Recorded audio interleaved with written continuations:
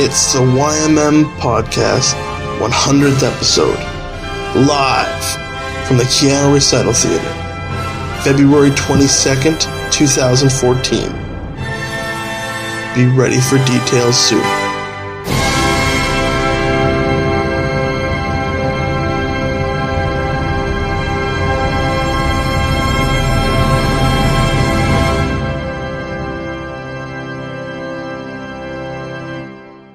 Due to a shitload of swearing and some graphic conversations, listener discretion is advised.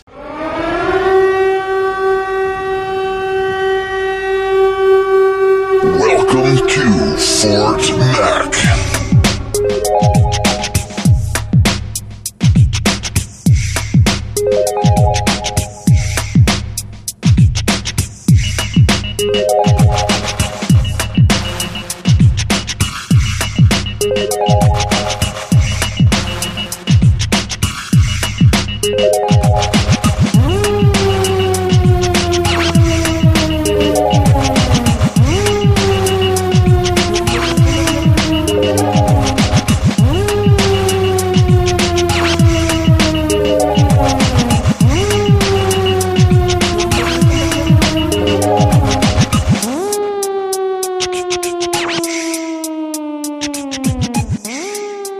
Ladies and gentlemen, welcome to the YMM Podcast. I'm Todsky.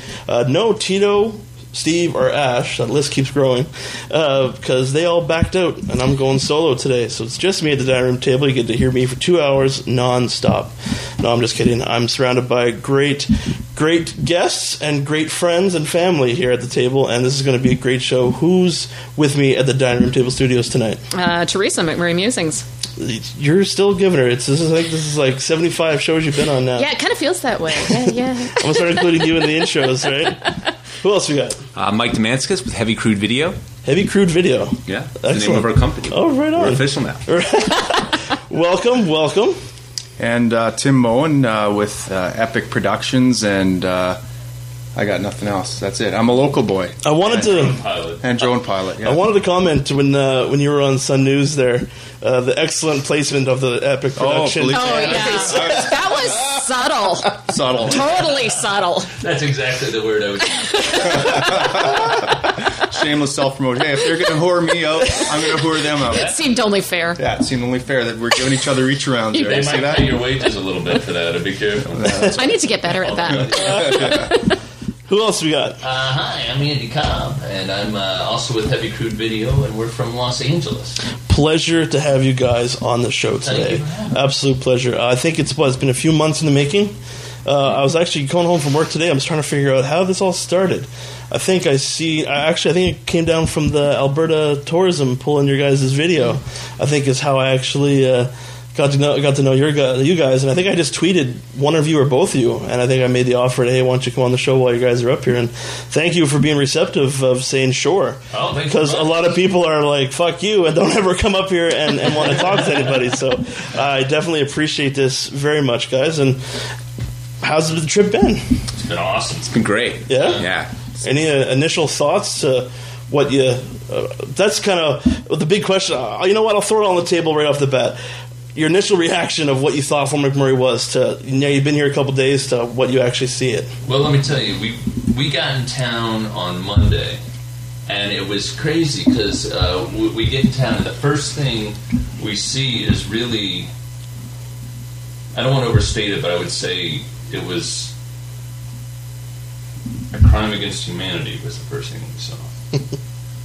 And it was the line at Tim Hortons. It was outrageous. It was unacceptable, and it can't be happening in a civilized society. A line shouldn't reach around the blocks anymore. No, And Canada should be ashamed. you should personally be ashamed. I've been... We are ashamed of the lines at Tim Hortons. You have no idea the plight that I've had with the one down the street here in Thickwood has been absolutely unreal when you can't even pull over to get your gas because the lineup goes all the way to the other side of town.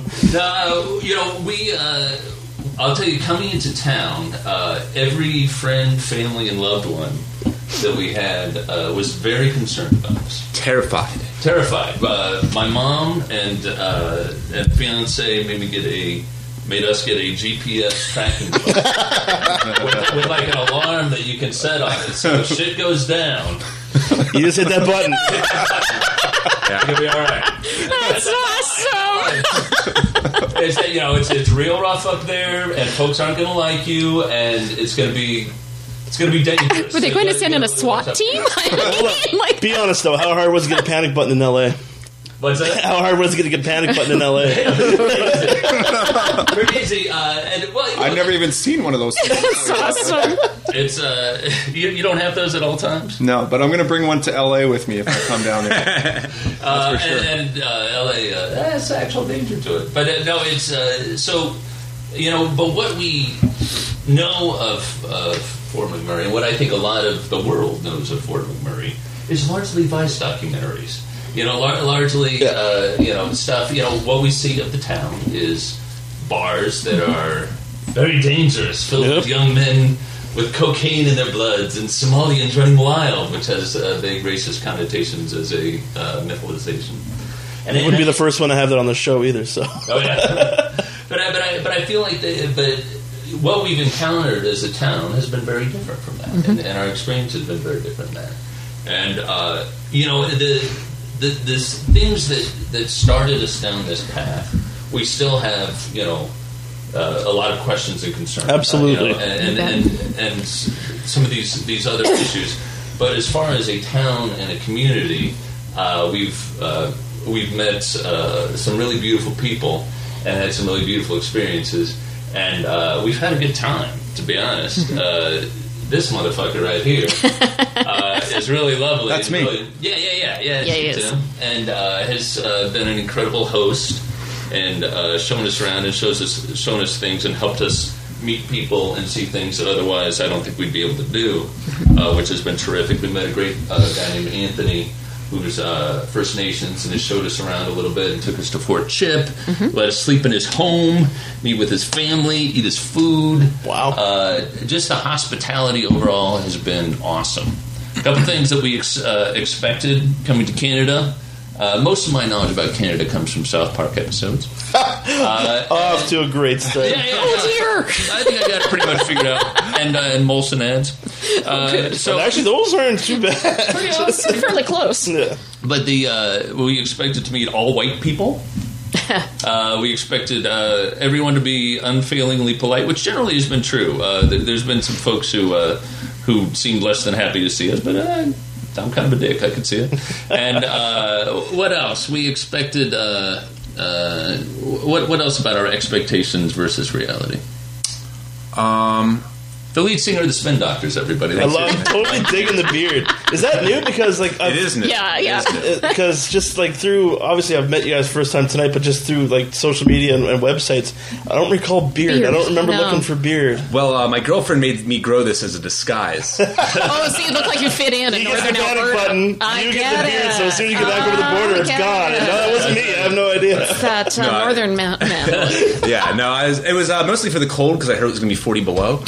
When were you guys here Monday? Failed you again. They just missed it. Yeah, you just. Well, missed. he got off the plane. It was about minus 25. And okay. I've never seen someone so white. He was he was just he looked shell shocked, quite honestly. Yeah. And he's looking around, and It's been we've been jumping on the other side of the. You look like you've acclimatized well, though. I mean, you're pretty comfortable. It's all a lie. I'm wearing so many layers right now. I got on.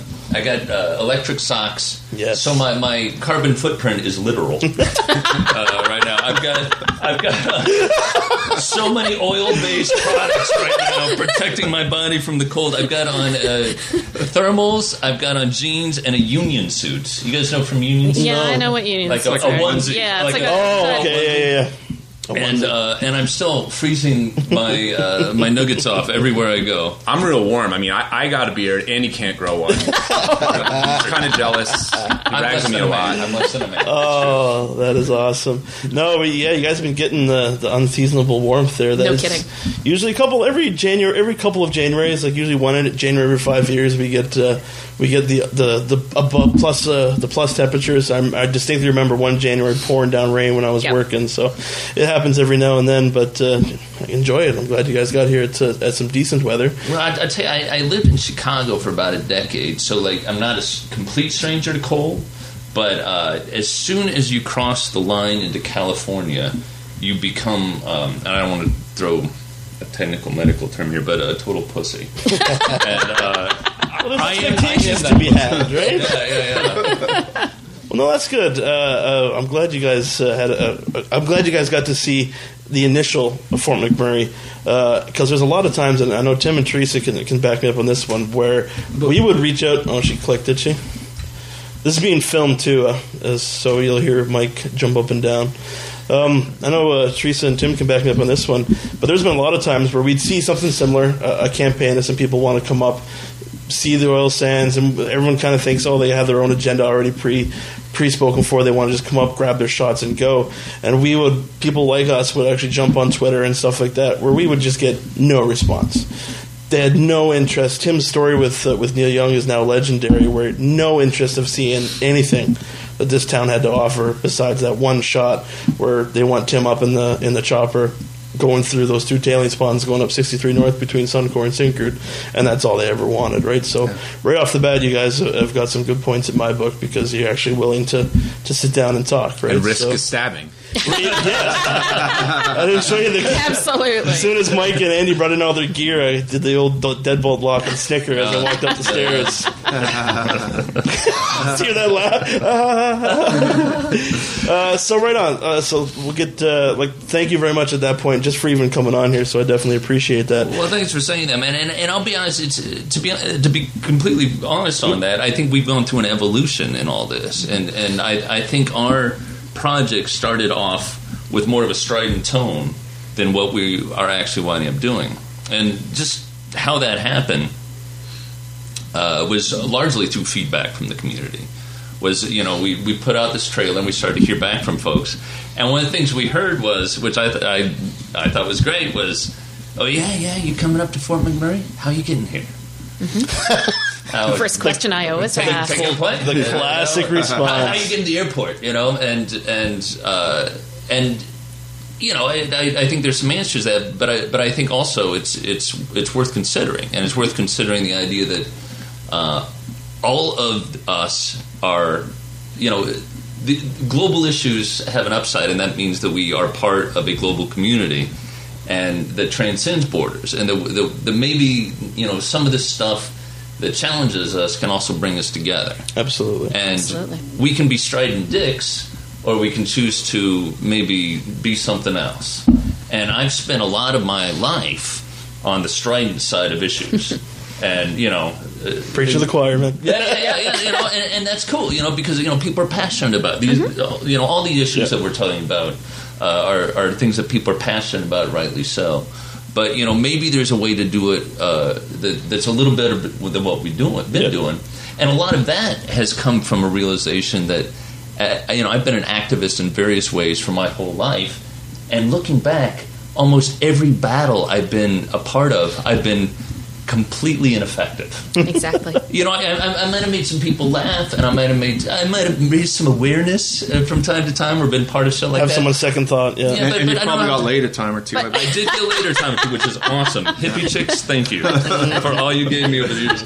But you know what I mean? Like it's worth reevaluating. Absolutely. And it's worth taking a look at communicating rather than just sort of yelling. And so I don't know. It's been great to listen to folks. And now I'm babbling. So I just flashed into my own life. Mine too. It's really interesting just because... To me, it's about a dialogue. I have a background as an activist as well. I was an anti-nuclear activist during the 1980s in Canada when the U.S. was going to come up and test cruise missiles in Cold Lake, Alberta. So I was very actively involved in the anti-nuclear movement at that time. But what I recognized is I wasn't creating a dialogue. I was creating a rhetoric. And I wasn't actually engaging people. I was pushing my view on them. And I wasn't actually creating a dialogue where we could talk about it and say, maybe we need to come to some sort of understanding of each other, and then we can move forward. And that really sort of... When I left that movement, it changed the way I approach things. And I think it made me a good person to be in Fort McMurray right now. Because to me, it's about building that dialogue. It's about having those conversations. And some of them are really hard conversations to have when you live in a place that's got a very controversial industry. But it doesn't mean we can't be open to having them. And it's huge. Well, yeah, just what Andy was saying, like that. I look back, we're getting ready for a big milestone on the podcast. We're actually coming up on our 100th episode. Hey, congrats! And thanks. 3 years we've been doing this, and I actually look back at myself of what I was 3 years ago, and I find what you said actually really reminisce with me and how I dealt with things 3 years ago compared to what I've dealt with now. And the only reason why I've changed is people like, I find doing this podcast where you actually get other people to explain their side of the story, and also editing the podcast where I listen to myself going, Jesus fuck, why are you talking like that, right? So I have those moments. You get on video and sometimes like, Jesus, Andy, fuck up. It sucks, eh? It's just like, you think you sound so cool until you hear it back, and it's like, wow, I gotta change this. So, and how you just explain that really, really hit home, because I think that's exactly how I've evolved in just 3 years, where you guys have that activism background, and I don't know whether you want to call me an activist for this town, is what I've always felt to be on the defensive for, is because of what people have said about us. And this is my home, right? No, I wasn't born here, but I grew up here. Been here 20 years.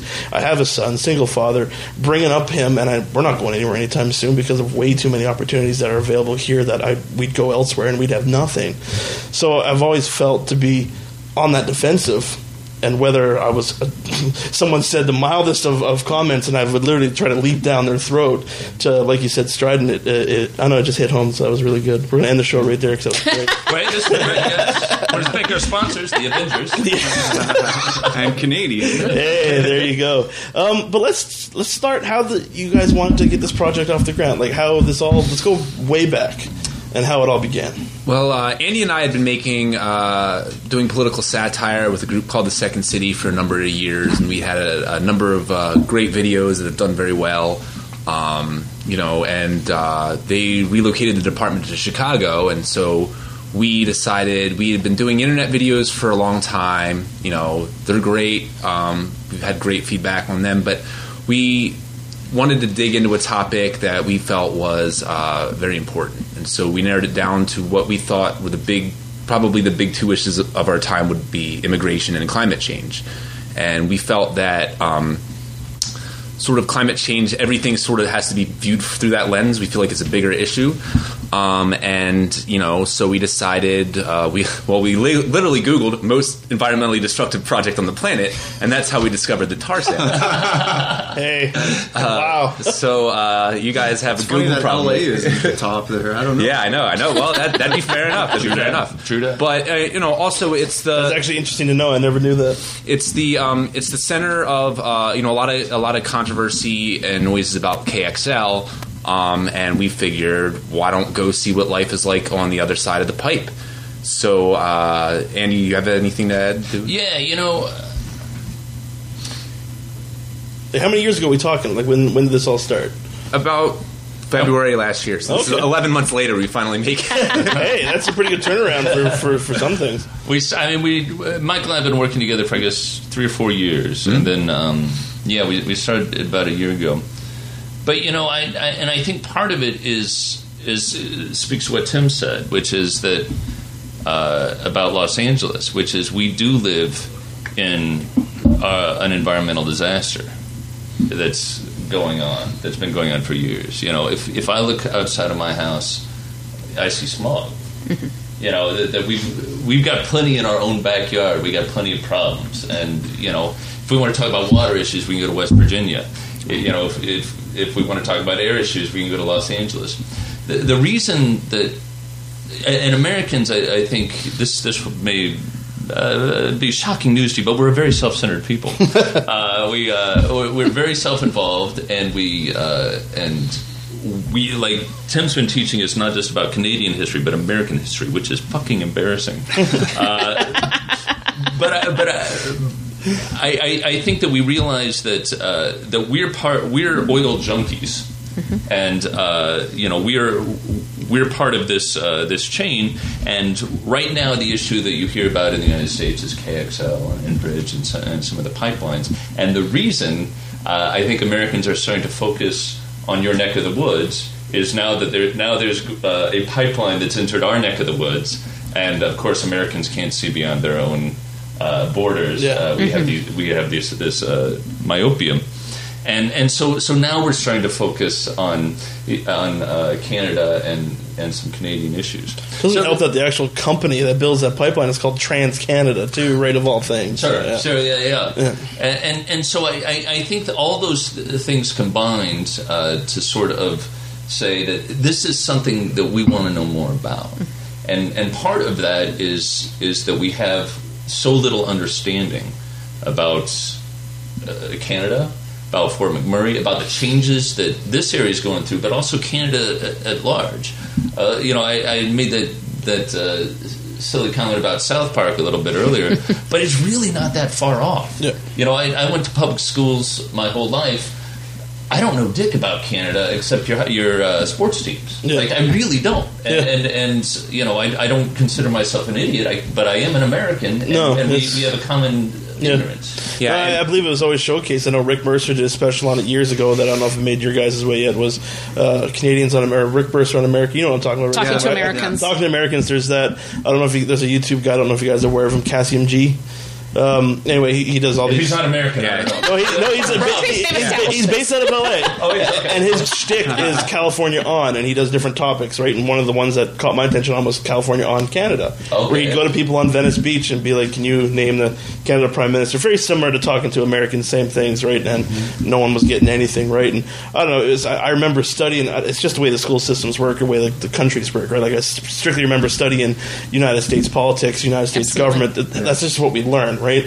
Unfortunately, it's your guys' public school system. I'm not saying it's right or wrong. It's just strictly different where you guys focus on. I think we can probably at this table all agree that American schools suck. Let's put that on the table. Yeah, when I first started talking about this project and saying, hey, I'm going to go to Canada to make a documentary about tar sands, people said, Tarzan? When did he move to Canada? I thought the jungle was in Latin America. That's not a joke. That is for real. That's true. That's true. Yeah, fact wow. Man. But okay, so you guys got some political satires where where your guys' background comes from, which I don't think I knew that, because that actually explains that first video a lot to me now. Because like I said, the attention was brought when what was it? It was Travel Alberta pulled it. Well, it was for illegal logo use. Is that what the final thing was? It or what? Well, they flagged us for copyright reasons, but on YouTube you have fair use. So right. if you're transformative and changing the footage and using it for criticism, you're allowed to use it. You don't have to tell anyone or ask permission. And we use, I think, maybe 3 seconds, 3 to 5. I think maybe 8 seconds max of their just to say 2 minutes. Almost like 2 minutes. Yeah, the whole thing was travel. But it was just the logo, all it was, wasn't it?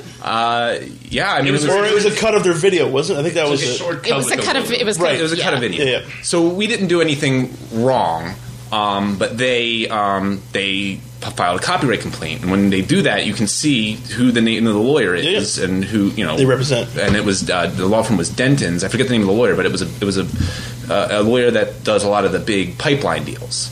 So then we said, well, they're trying to censor us. You know what I mean? Yep. And why did they go to a big oil lawyer and not a copyright lawyer? And I was going to say, pay attention. If there's any oil company lawyers listening to this, it kind of backfires to have that strategy, because as soon as I saw that these guys were getting censored, I got pissed off. Well, it was boneheaded. And I sent them that when I saw the censorship thing, I actually sent them a message saying, "Listen, you need a place to stay, you need free gear, you need whatever help I can give you." Well, I wanted to ask, censorship. like, no offense, but like. Were you guys able to? Do you think you would have funded this campaign without that happening? No, because I think that one action alone brought a whole bunch of attention your guys' way. We were probably about 25 to 30% when that happened. I think we had 939 views, and I had. Usually we do pretty well with videos, and I'd been really promoting it hardcore. That's like all I did every day. And it is a hot topic, and I was not getting any feedback, and maybe that's because Indiegogo was oversaturated or something like that. But I was like, man, like I'm not getting anything. And then as soon as that happened, it was all over the internet. We were bang, absolutely. It was the biggest boneheaded move Travel Alberta could have made. As soon as I heard that they were pulling it, I'm like, you guys are such idiots. Yeah, it was just like you single-handedly funded their campaign. Their project. Absolutely. That was a big boon to our project. Yeah, we were in Bloomberg. We were in CBC News. Of course, we you were got in Prime coverage. Alberta. Well, we weren't on there, but they were talking about us. You got any coverage. feedback from Travel Alberta? Like, did you hear anything of it, or did you try to fight? I don't think it's still down, isn't it? Or I took it down, but I felt like it was a little bit maybe not something that really is going to be helpful to, you know what I mean? Yeah. Because I know it's a sensitive issue, and I don't want to. And to be honest, I don't know that it represents the project as it stands anymore. But it served its purpose, I think. Yeah, and it got us here. It got you guys here. Yeah. So you never heard anything back from Travel Alberta that's... No, I mean, I'm a very paranoid and anxious person. So every day I was checking the mail. And I'm like, am I going to have to go to court over this? But I don't think they're that organized. Yeah, but I don't think you need if they to did worry. that would have double backfired. Because then they're actually suing us. But I think that they were happy to have it go away, and we were happy to get what we needed. So boom, project funded. Yeah. What's the feeling like down in LA for you guys? You guys starting to move? Tim's on board. I'm pretty sure. I think all of us are tweeting you guys now. You guys are on the Fort Mac radar. You know what? I never heard back from these guys till actually after my Neil Young article kind of blew up. Oh, okay. And they had read it, and you must have checked your YouTube. Yeah, I don't check my YouTube messages that often. Yeah, but they contacted me about and said, hey, we'd like to take you up on your offer. And so we had some preliminary discussions, and I felt a little tinge of remorse for kind of outing Neil. I don't like to do that to clients. I know. But I kind of felt like he broke his agreement to me because we were supposed to be promoting green energy, and I thought that was what I was doing. And then when it turned out it took the tone of smearing everything, I kind of had to protect my own reputation too, because I got to live in this town, and that's not what I thought I was doing. Well, you said it best on the podcast that we did. I think you're there too, Teresa, when you said. You said the exact that. I don't like to smear anyone, but I'm just telling you what happened. So right up front with these guys, I said, look, I talked to Mike. I said, just so you know, I'm willing to help you tell whatever story you want, but if I feel like you're being unfair to my city or exaggerating or taking things out of context or outright lying, you're going to be reading about yourself in the Huffington Post. So as long as you're okay with those. And he kind of laughed. Gets a couple subscribers, and we are unable to distinguish between positive and negative forms of attention. So So what's good with them? And to their credit, he's like, so he said, sure. Yeah, he said, okay, so we're cool with that. All ink is good ink. Cool. We're off to a good start then. If they're open to, because that tells me you're open to dialogue, you're open, I just want people that are open and honest about their intentions. And even if it's here to smear the thing, right?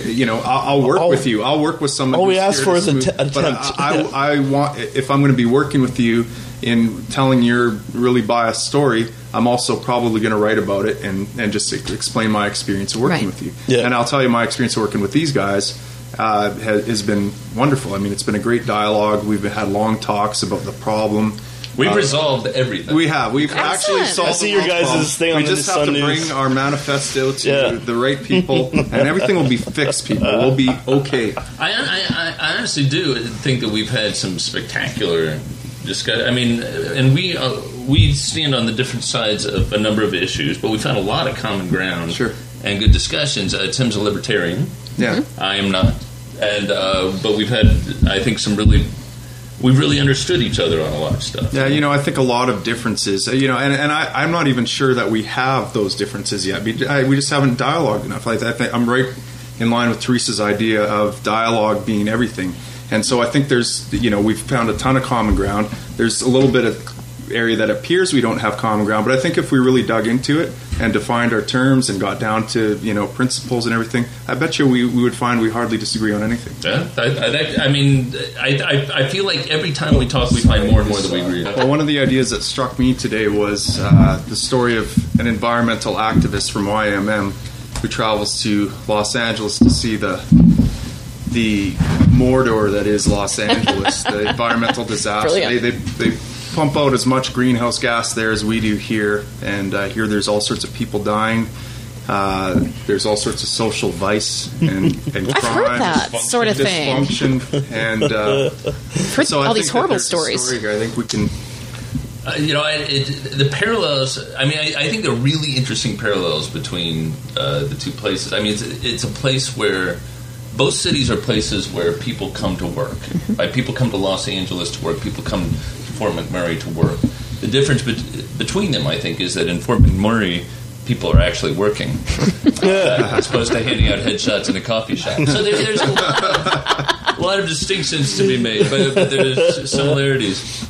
But I think that's a really fun idea. Yeah, I do. Yeah. Me too. I think it'd be a great idea. And then you can say my because place anytime. you've one thing that we are in this together, right? And so there's it's as hard for a person to just shut off and remove a car from their life as it is for people up here to just turn off the production and remove their livelihood. So how do we solve this problem? And the way we solve it, I think, is through dialogues like this and looking for similarities and looking for ways we can work together. And Neil Young's rhetoric, I see him and Ezra Levant as kind of in the same camp, really, when it comes to this. There's the people that are just engaged in hyperbole and in imposing their dogmas on everyone else, and then there's people that are really interested in having a dialogue and how do we change and how do we find common ground, and I think that's the way forward, really. So I kind of am happy that you guys are here. I think this is hopefully ushering a new era of dialogue and kind of modeling the way for hopefully people that follow you. This is how you do it, folks. No, and that's a very good point. And you took the words out of my mouth. This is exactly how you do it, right? For the quote-unquote activists or drive-by journalists that come up here that we've grown as locals have grown to dislike, what you guys did is exactly how you do it. This is how you get to know what this town's all about. And I think that's why I've always had an issue with some of what people said, is because a lot of the term oil sands gets lumped up in the city of Fort McMurray, when in fact it's two very different things, right? When people say Fort McMurray, they're not talking about the home. They're actually talking about the oil sands plants that are about 50 kilometers north of us. But that's what a lot of people that don't come up here and don't spend the time with the locals don't get to know. Like, I'll tell you right now, me and Teresa were talking about it. The first thing that we said to each other were like, Tim's backing these guys, so this sounds good. I'm excited for this. Tim's giving the okay. Don't make me look like an idiot, fella. Yeah, if you hadn't been hooked up with Tim, I probably would have considered not meeting with you at all, because I've done this many, many times with other filmmakers, with print journalists, with and sometimes it can be a very frustrating, disheartening experience. And don't get me wrong, that's not an invite for anyone that wants to come up to Fort Mac to do the classic article. You heard article. it here first. Come on up. Coming up. Just sit there and just be like, befriend Tim, and we can just do whatever we want. Come stay at Totsky's place. Open invitation. Yeah, you'll get my 6-year-old drilling you more than I will. I'll tell you that, and he's a tough case. But yeah, how you do it is exactly what I was thinking in my head when you were saying that, because this is how you do it, right? And to me, that's one thing I wanted to talk about in the podcast. I didn't quite know how to bring it up, so I'll just say it. I think that's where I find all the offensiveness when it comes to those drive-by journalists. Is you're getting things mixed, especially with this Neil Young thing, right? Was he talking about Hiroshima being from McMurray? No, he was talking about that section of highway that goes between those two tailings ponds, right? But the one thing that bugs me about Neil Young is he didn't even give a shit about what he didn't the town have to offer in any way, and that's one of the biggest issues is a lack of differentiation between the industry and the community. So when people say Fort McMurray is a terrible place, are you talking about the industry in Fort McMurray? Are you talking about the community? Can we have some differentiation here on what you're actually saying? And I'll tell you, from Los Angeles, from way far away, we had no fucking idea of the distinction. Of course. Why would you? Yeah. Why would you? Yeah. And if we hadn't come here and listened to folks, we wouldn't have understood the importance of the distinction, and we wouldn't have known that it was there in the first place. Absolutely. I imagined a place that was, because in Los Angeles we have oil rigs in the middle of Beverly Hills. We have, not a vast amount, but they're there. That are actually pumping and operating at all times. So I think that's what we were imagining more of is a town that was intertwined with this stuff. Yeah, when you look at movies like Fubar is one of the ones, I don't know if you guys heard of it, but Fubar. I saw it, yeah. Literally, when you look at Fubar 2, when they came up here, the way they edit it, they actually have the oil sands plants like ahead, like south of town. Like, it looks like they go through Suncor before they get into the town, right? So everyone has that vision where, we're just surrounded by tailings ponds and we're surrounded by industry. Right. And we are in a sense, but it's literally not out my back door. You can look at the My Hiroshima hashtag and you can see exactly what's out our back door and what we're actually living into in our community, right? So, which I think we can, let's touch on it now. That hashtag exploded, Teresa. Kind of went places I didn't expect it to go. So, front page of Huffington Post. Huffington Post Canada, they did sort of a story on My Hiroshima and the fact that it was sort of the Fort McMurray grassroots movement to counter Neil Young's comment, which is exactly what I intended it to be. And I really didn't think it was going to pick up quite the way it did. My intention was once a day I would post a photo tagged YMM My Hiroshima, sharing pictures of my life here, which is nature and wildlife and the great outdoors, because we have some incredible beauty here. Other local residents started picking up on it, and the pictures started to be shared all over the country. And, some beautiful shots, and some too. Beautiful things I've never seen. I didn't know we had wild horses in Janvier. Yep. No idea. I've lived here for 12 years, and I was seeing places I'd never seen. So, I mean, I think it was incredibly effective, and I've been accused so far today of being a shill for the oil sands, that somehow this was inspired by oil sands money. It wasn't. I hatched it on a little community blog that I've been running for 3 years that I earn no money for whatsoever and never have. So this was actually very sort of a grassroots community movement, and that's the difference. It wasn't an industry campaign or a government campaign. It was the community saying, we know the dialogue that's out there right now. We know the perception of who we are and what's being shown about us. We're going to show you what we think we are, or how we see ourselves, or another side that you're not seeing. And what's unfortunate is that Neil Young has, it's unfortunate that we're even having this dialogue. We should be talking about, okay, how do we move forward? Agreed. We shouldn't have to be defending ourselves from, and so when you come at us with this kind of hyperbolic, way, all our energy is now you're our enemy. We're not working with you. You may have some good points in what you're doing, but all we're focused on is defending ourselves, defending our livelihood, and that's what this Neil Young thing is turning into. It's turning literally into some kind of war. Yeah. Well, he's entrenched himself into this position. So what is our option? We have to entrench ourselves in the opposite position, because he hasn't left us any room for finding that common ground. He said, shut your industry down. We don't want your industry. Well, that's great. What about all the people in this community, this province, and this country who rely on this industry? That includes First Nations people. It's unrealistic. I mean, it literally is to me like going to LA and saying, this is horrible. Shut it down. Just shut it down. Shut it down. Shut it down. We can't handle this anymore. Would make it a better. No more pollution. It's not a bad idea, really. We're brainstorming. That might be the answer. Look, if we can all agree that the answer is we shut all internal combustion engines down tomorrow and stop. Sort of the anti-industrial revolution. Then let's all do it. At least we all started the same. Like, we're all starting from scratch, right? So yeah. Let me ask you this: as community members, if Neil Young had said that the oil sands look like Hiroshima, would that have been a significant distinction for you? Is that from my point of view, yes, absolutely. For me, industry is not pretty. Industry is ugly. Every industry. I've been in underground coal mines. Underground gold mines. The only difference is because they're underground, so the ugly is hidden. It's to me, it's because where I get my back against the wall is when people are saying that you live in this Mordor type spot. You live in a town that's just diseased and infested what you're town. Doing is disgusting. What you're doing is disgusting. Like that's what bothers me. Yeah. And I know because people have said it, that when Neil Young says stuff like, I think, what was his exact quote? Fort McMurray is like Hiroshima. He was basically said Fort McMurray. And people literally have that image of that nuclear bomb going off and that of the region.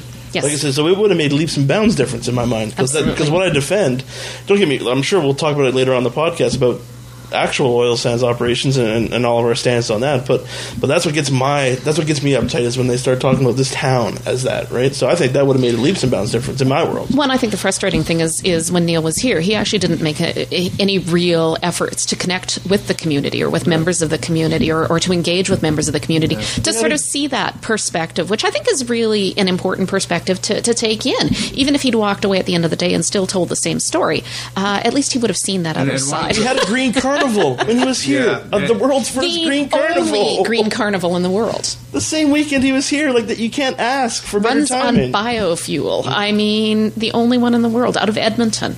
And I think part of the problem too with Neil, just coming to his defense a little bit, is that he's surrounded by people that filter everything for him. So when I was suggesting we go to sustainable or this, I wasn't talking directly to him. I was talking to his people and saying, listen, here's some different things. So, and they're kind of like, no, that's, that's not really what the documentary is about. So I'm not sure, if Neil was doing his own activism, I guess, and just engaged in, it wasn't surrounded by these people that were creating a bubble of For sure. Your shit smells awesome, Neil. Oh, I love it. Fair enough. Can you do that some more? I love it. Fair enough, but he's the face of it. He is. And you're always the, you get to wear whatever it is that you create, right? And so he's the face of it, so he gets to sort of wear whatever his people create for him. Yeah, and I had some trouble, Ezra Levant was asking me some pretty leading questions. Oh my God.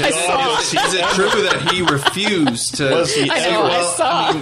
I didn't directly ask him. He didn't say, I don't know how to... I saw that interview. Oh my God. Uncomfortable. Like, poor Tim. He literally said at the end of it, he's like, well, you're kind of defending Neil a bit, but that's okay. And then you're being nice. I'm like, well, I mean, I'm just trying to tell the truth. I'm trying to tell you what happened. I'm trying, because I think the truth is important. That's what's important to me is the truth. And even if it's ugly, and even if it it's uncomfortable for me in the moment, the truth has always served to create flourishing, virtue, and happiness in my life. Even if it's like going to the gym. Fuck, I hate lifting the weights, but I feel good afterwards. That initial pain. You got guns, dude. You got guns. Rorschach, man. It's the Rorschach attitude from The Watchmen. It's you tell the truth at all costs, whether people like you or they hate you. You tell the truth, right? Yeah. And it's important to tell the truth to yourself first and foremost. I think that's the key. I've been lying to myself for years, man. It gets me where we're going. Fake it till you make it, right? We all know Todsky. But to answer your question, Andy, to me, I think yes. If it is that distinction, I know me personally, that's a big issue. Is we're not the oil sands. We're Fort McMurray. We're the regional municipality of Wood Buffalo. Oil sands plays a very big part in our role and plays a big part in our community. But there is a difference. Not everyone works at the plants. There's a lot of people that don't. There's a lot of people that make their living not working there and not being associated with there. But with that said, and like I said, we'll kind of, I'll say my opinion on the oil sands is they support this community tenfold. But yeah, back to what I was saying. The oil sands, as much as there is the distinction, they play a very vital role in this community, from my perspective. I guess let's move on to that. Like, you've guys gotten a look at some of the projects, have you not? Like, what's your guys' thoughts so far? Well, I mean, it makes sense what you say, and it makes sense that, the alternative to the fossil fuel industry can't be everybody goes home and sits and waits for another job to happen. Right. And the alternative to the fossil fuel industry can't be nobody ever moves anything again and nobody ever has lights again. That's not going to happen, and that shouldn't happen. What I think, and we won't show this part to the end of the documentary because I think ultimately the idea is that we are all in this together, and our leadership has failed us. Business leaders and political leaders, corporate leaders have failed us over and over again, and that's where we need to start looking. And ultimately, environmentalists and working people should be on the same team, should be as one.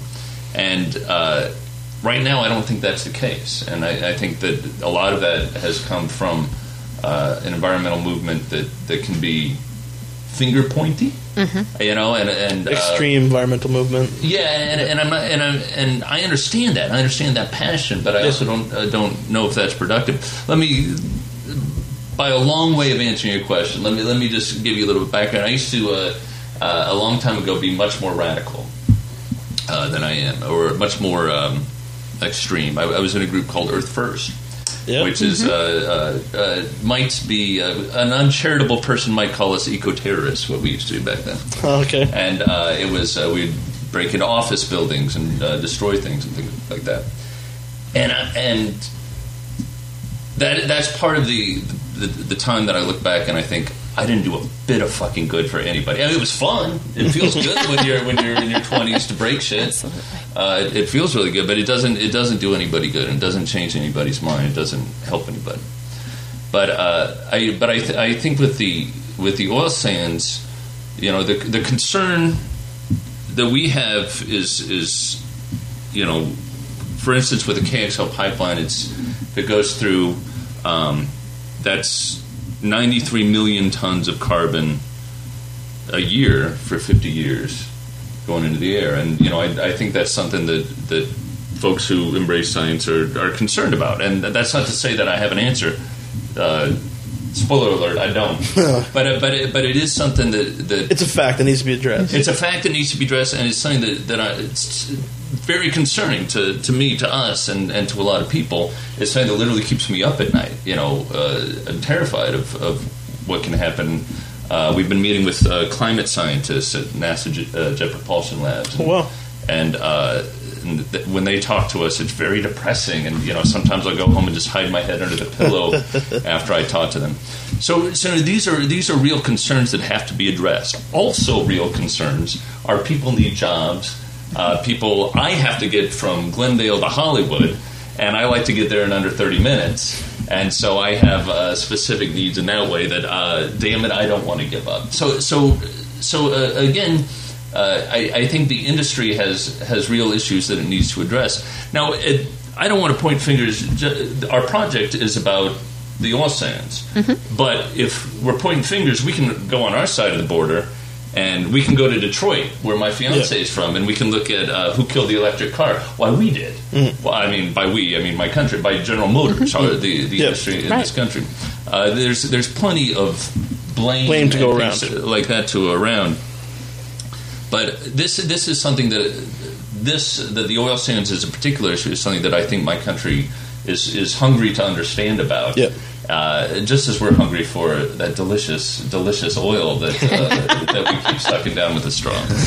So I think all those things are true, and some of them contradict each other, but that's the way reality works. And that's a good statement. Like what you'll find, and anyone that's listened to the show will know, like, where I get my back in the corner is defending the town. We want to start talking about activism and energy crisis in general. Then I think anyone that says there isn't a crisis is stupid, because clearly we need to ease up our reliance on fossil fuels. Anyone that doesn't believe that statement doesn't understand facts. I think that's a given, right? And I love your approach of we need to all solve this together, right? Because I'm more than excited for any kind of green energy project that's ever feasible. That's why I love TED Talks. I honestly do, because I think a lot of these talks is our future. Like, especially Kevin Scopel. I'd like to show you guys. I'll tweet it or send it to you guys after. The Kevin Scopel was I'm saying his last name right. Scopel. Right? Yeah, he actually did a really good waste reduction TED Talk at our first TEDx Fort McMurray.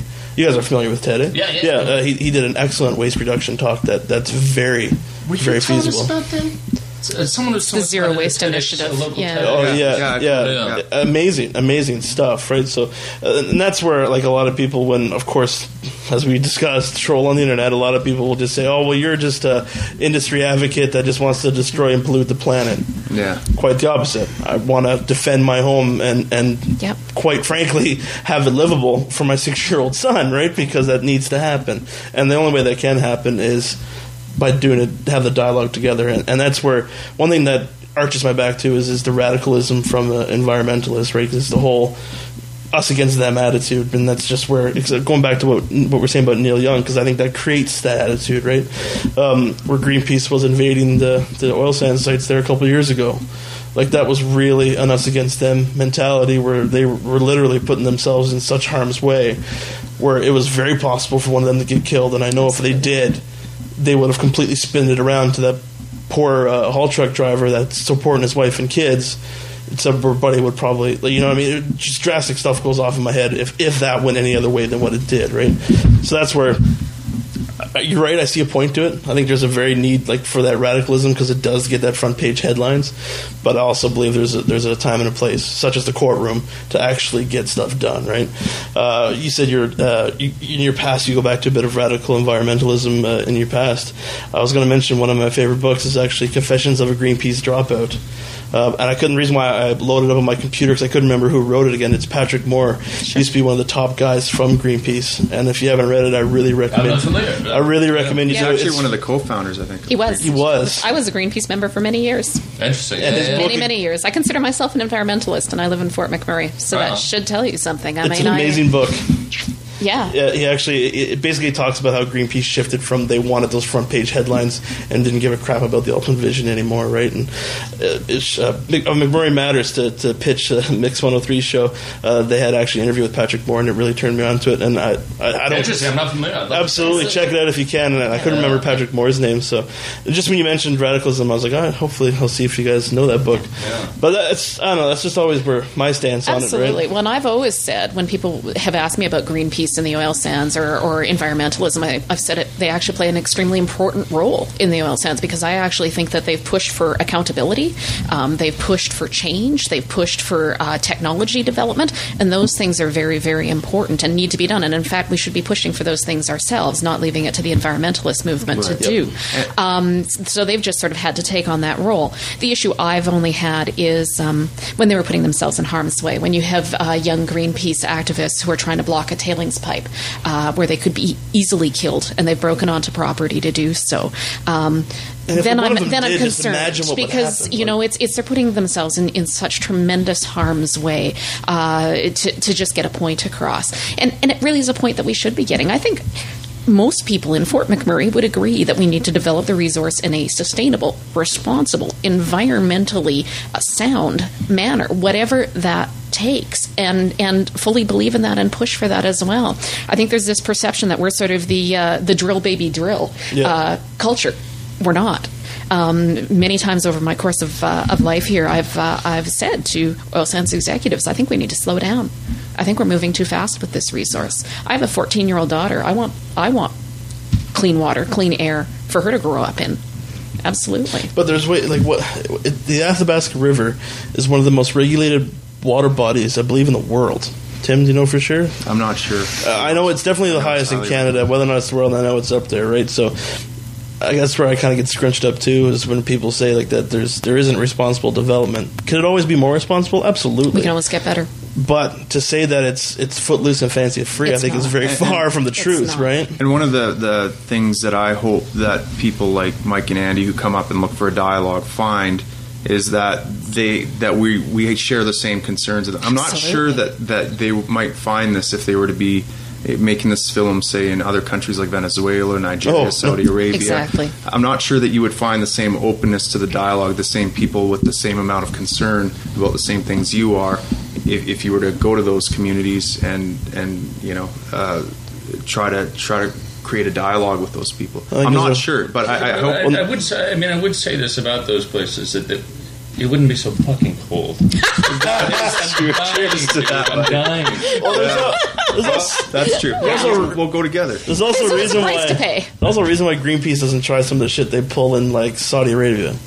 They'd just be shot. You know what I mean? Like there's reasons why people come up here to demonstrate. It's because you can demonstrate. Well, I think. I understand. Again, I've changed my methodology because I found that what I was involved in, what I was doing wasn't working. Yeah. And I'm trying to find things that work, and that's one of the reasons I love satire. I find that's a good way to get a point across. Absolutely. It's a good vehicle. That gets everybody accessible, and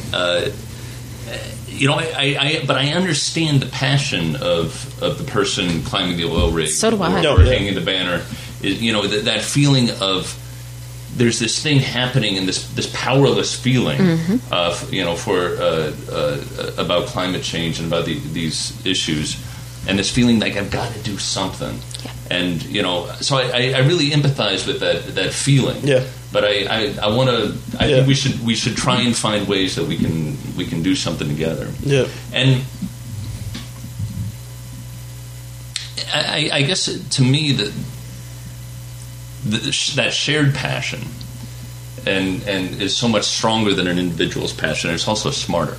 Absolutely. When there is dialogue and when you're sharing, your emotions, but also your knowledge. There's something being built. Understanding this community helps us understand the issue a lot more. Yeah. A lot more than we did from our careful Wikipedia research, which is very thorough, very thorough. I searched Google. I did all. Gave it a full 5 minutes. Yeah, very, very. No, I I try and learn, but there is only so much you can learn from a computer. Yeah. Absolutely. You know? Well, I think for me, it's reaching out. I'm sort of known in town at my favorite coffee shop, and it's gotten harder than it used to be. But I'd walk in and I'd see people who I would suspect were with environmental groups, Greenpeace, other groups, and they'd be sitting at a little table by themselves, set off and I'd walk up and say, "Hey, are you guys in town with Greenpeace?" And if they'd say yes, I'd say, "Okay, can I join you for coffee and let's just have a chat?" Oh, that's cool. And I'm not going to try to sell you on my community. I'm not going to try to sell you on the oil sands. Let's just talk about the fact that I used to be a Greenpeace member and I now live in Fort McMurray. And tell me your story. Tell me what's going on in your life. Why did you come up here? What did you hear? Yeah. What's your experience? And instead of trying to push my story on them, I listen to their stories. And we create that personal dialogue first, and we work from there. And it's been remarkably effective. Many of them have stayed in touch with me. So that's great. It's what you need to do. And I guarantee when you first walked up, they're all reaching for their GPS. Pushing the panic button, crazy lady. You know what we're doing with this show? Local approach. Because but it is, like that passion brought them there. Absolutely. But without, maybe you guys reached out to us, which was really beautiful. Because it's hard to know where to start when you're trying to tell the story, and that reaching out is really a meaningful thing to do, and that reaching out to people is really beautiful. Yeah, that's great. Yeah. Thank you for doing it. Well, it's what you need to do. I think it's what we have to be doing. Yeah, no, exactly. Like what this town has been through with, like I said, we call them drive-by journalists and what have you, because it happens so often. That's where you don't see much of that anymore, people reaching out, right? But I guess there's a few of us that still hold on to hope. I always do. If I see on Twitter that somebody's coming up here, I'm on them like white on rice. It's like, okay, let's get together and talk. Here's my email address. You say, I totally throw myself at them. It's shameless. Great. You say not sell them. Like, I'll always try to sell them on the town. No, I don't try to sell them. I'll try to sell them. Let's start to talk. Let's talk. And I mean, if you really want to influence industry and change the course of production here, you got to talk to people like Teresa. And I mean, the people in this community that are passionate. I mean, Teresa just single-handedly I'm going to give her a lot of credit for Canada Post recently upped our parcel single-handedly changed $5 a parcel, and that change. This is a federal policy that in Fort McMurray now parcels will be $5 more expensive than the rest of Canada. And that didn't sit well with Teresa. And guess what? A week later, Canada Post rescinded that. They cried uncle. They cried uncle. So, I mean, if you want to talk about, the fulcrum where you want to put your lever, you look right there. And, you look around this table. You look to people who are passionate about this as well. And we can move incredible things. We can do some incredible things. Incredible things when we do them together. We're not happy with a lot of the things that the oil companies do. I have a lot of problem with corporatism and lack of property rights in First Nations, not being able to protect themselves from pollution, different things that could be tightened up. And, if you want to move things, you talk to people like us who want to see the same things, and we're willing to put pressure on and speak truth to power. Yeah. There's not one person in this town that wants destruction. Not a single one. And that's another thing that I find a lot of people when they don't come here and see things firsthand, and they just listen to the Neil Youngs and read the articles, and then all they see is everyone that works in the industry just wants to destroy the environment. They just want, you know what I mean? Like, it's just a pollution haven. Like, I still never forget the Mordor. That still bugs me. Yeah. I have nightmares about that. It was the Mordor, Lord of the Rings Mordor. Yeah. There was a campaign by, I don't know, was it Greenpeace or was it Sierra? Anyway, it was one of them. They did this big campaign where they actually tried to make a legitimate rumor that Peter Jackson was looking at the tailings ponds to actually film the seams of Mordor for The Hobbit. And it was gaining some ground. It was such a ridiculous rumor. And as a movie buff and a geek, I was just like, this is pissing me off because, come on. Like, no, he's not coming up here and you're not getting my hopes up, right? Please come up here, Peter Jackson, please. So, and they made some ground. So that's where the Mordor, I think, comes from, because that actually was going around for a while. And geez, I think that's when the podcast first started. So it's going on 3 years ago now. So, well, and I think part of what we're trying to learn here is how do we move forward? Because I don't think the answer is shut the whole world down and let's start from sticks and berries and move forward. And what's frustrating in the U.S. and I think this happens in Canada too, is that we see large corporations actively stand in the way of say developing alternative energy sources. You know, we see people like the Koch brothers stand in the way and actively work against developing, say, solar technology or things that could both put people to work and resolve some of these energy issues and some of these pollution issues. So you know, how do we put pressure on the people who can actually make the difference? Because the dudes who are just trying to earn money for their families are just trying to earn money for their family. They're not taking the issue to heart. It's just go to work, come home, do their thing. I get it. And I'm not driving my car because I'm trying to destroy the planet. I'm trying because, exactly. No, I hear you. Yeah. You know, so we're all part of this cycle that we don't really have control over. But there are people who do. Yeah. And so, you know, how do you get there? What I think Neil Young was trying to do, and it sounds like he did a really shitty job of it in terms of lumping the town in with the climate issue and pollution issues. But what I think he was trying to do was put pressure on those people. Yes. And what he wound up doing, it sounds like, what we're learning is lumping it in with the people who aren't those people. Absolutely. You know what I mean? No, I get it. Yeah, he muddied it. He muddied that distinction. And as soon as he muddied that distinction, so much of his message lost the power it could have had. If he'd made it very clear he was talking about industry, oil sands, putting pressure. And in fact, if he'd come out and spoke almost as being an advocate for the people of Fort McMurray as well, I'm advocating for them because they deserve the same things as the rest of us, which is to have clean air, clean water, clean... But that's not how it was handled or how it was spun. And if he had presented it that way, he would have been much more effective. Now, he may have been effective. I read polls, a number of 70% of Canadians were supporting his message at one point. I've been lost in it last week. There's been so much. He may have been effective outside Fort McMurray, but within Fort McMurray, we've talked to people over and over again who have, and especially in this past 24 hours, who have said that. What you're saying, we're hearing that a lot, is that if you want to talk to us, don't do it like that. Yeah. Well, I was going to say, your guys' timing on this project is impeccable with this whole Neil Young thing. Like, did you guys have his number and just be like, okay, we're coming up on Monday? When you release that statement exactly 2 days before. Not Nagasaki, Hiroshima. Let's go with that. We have Canadian customs in it. We were going to come in October. That's right. Yeah. No, because what timing? Because it's like literally this Neil Young thing is blowing up again. This is the second wave for us, right when you guys are visiting, right? So, and going back to your question, Andy, that's a great question. To me, I have no idea what the answer is. Do you have any idea? Is anyone? Well, I mean, I'm not saying that sarcastically. I'm actually, that's a legitimate, like, is there a path forward? There's always a path forward. It's got to be created. That's all, right? Go ahead. Well, I mean, one of the key issues for me is that we have this system that socializes risk and privatizes profit. And one of the key things I see moving forward would be to privatize the risk as well. If you are wanting to develop and you're a flesh and blood human that makes decisions, you don't get to scapegoat those decisions onto an imaginary shell called a corporation to take all the heat and all the flag. You made a decision that affected and harmed people. You bear the consequence. I don't see too many CEOs losing their house. I don't see them having too much skin in the game. So part of the way forward, I think, is to connect risk with individuals that actually make the decision that cause harm. That's part of the thing. Going forward, I see you kind of... No, I'm listening. This is my listening phase. Oh, that's your listening phase. I thought I was here about the... It also means practices about the part, so look out. Okay. I better know what it is. Well, let's capture that methane. Oh man, for my methane footprint's getting horrible. Yeah, I think that's one of the the other issue to me too is what kind of rights do people downstream have?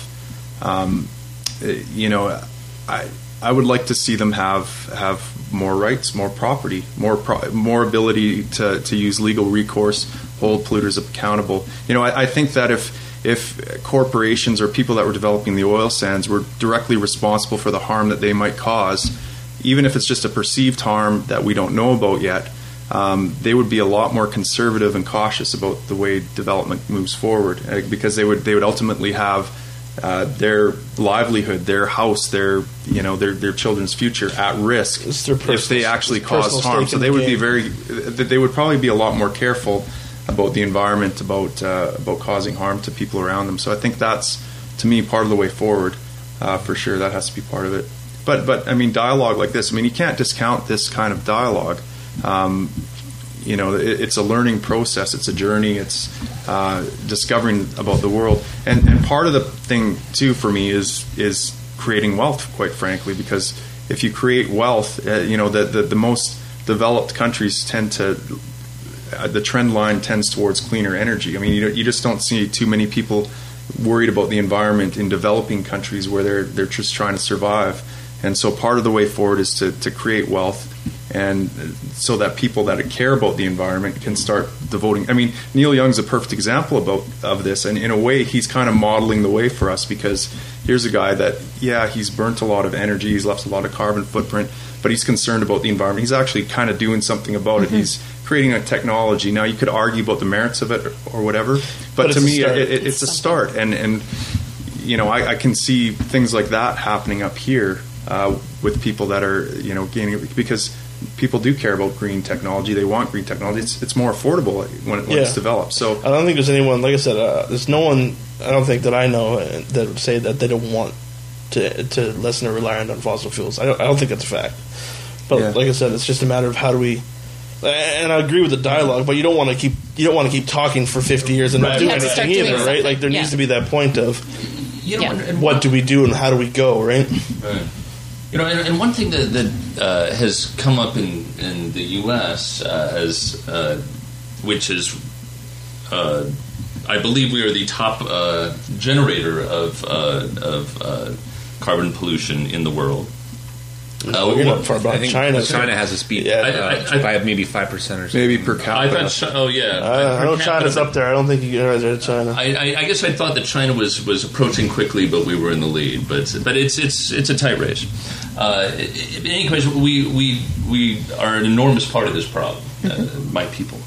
And I guess one of the things that I think is a practical way looking forward is that ultimately somebody's going to pay for climate change, and we either pay down the line somewhere. We either pay now or pay down the line, and the costs as we go along are exponentially greater. Right. So there's ideas about creating some sort of tax on carbon, or some sort of way to make the actual expenses of carbon real and present.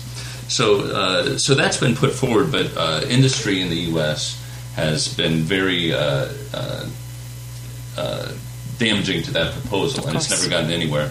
And I don't know if hopefully you guys have better things to do than follow our political system, because it's like watching a game of ping pong where only one guy's got a racket. It's just such a mess, and nothing ever happens. But that proposal is lost in that mess in my country with my people.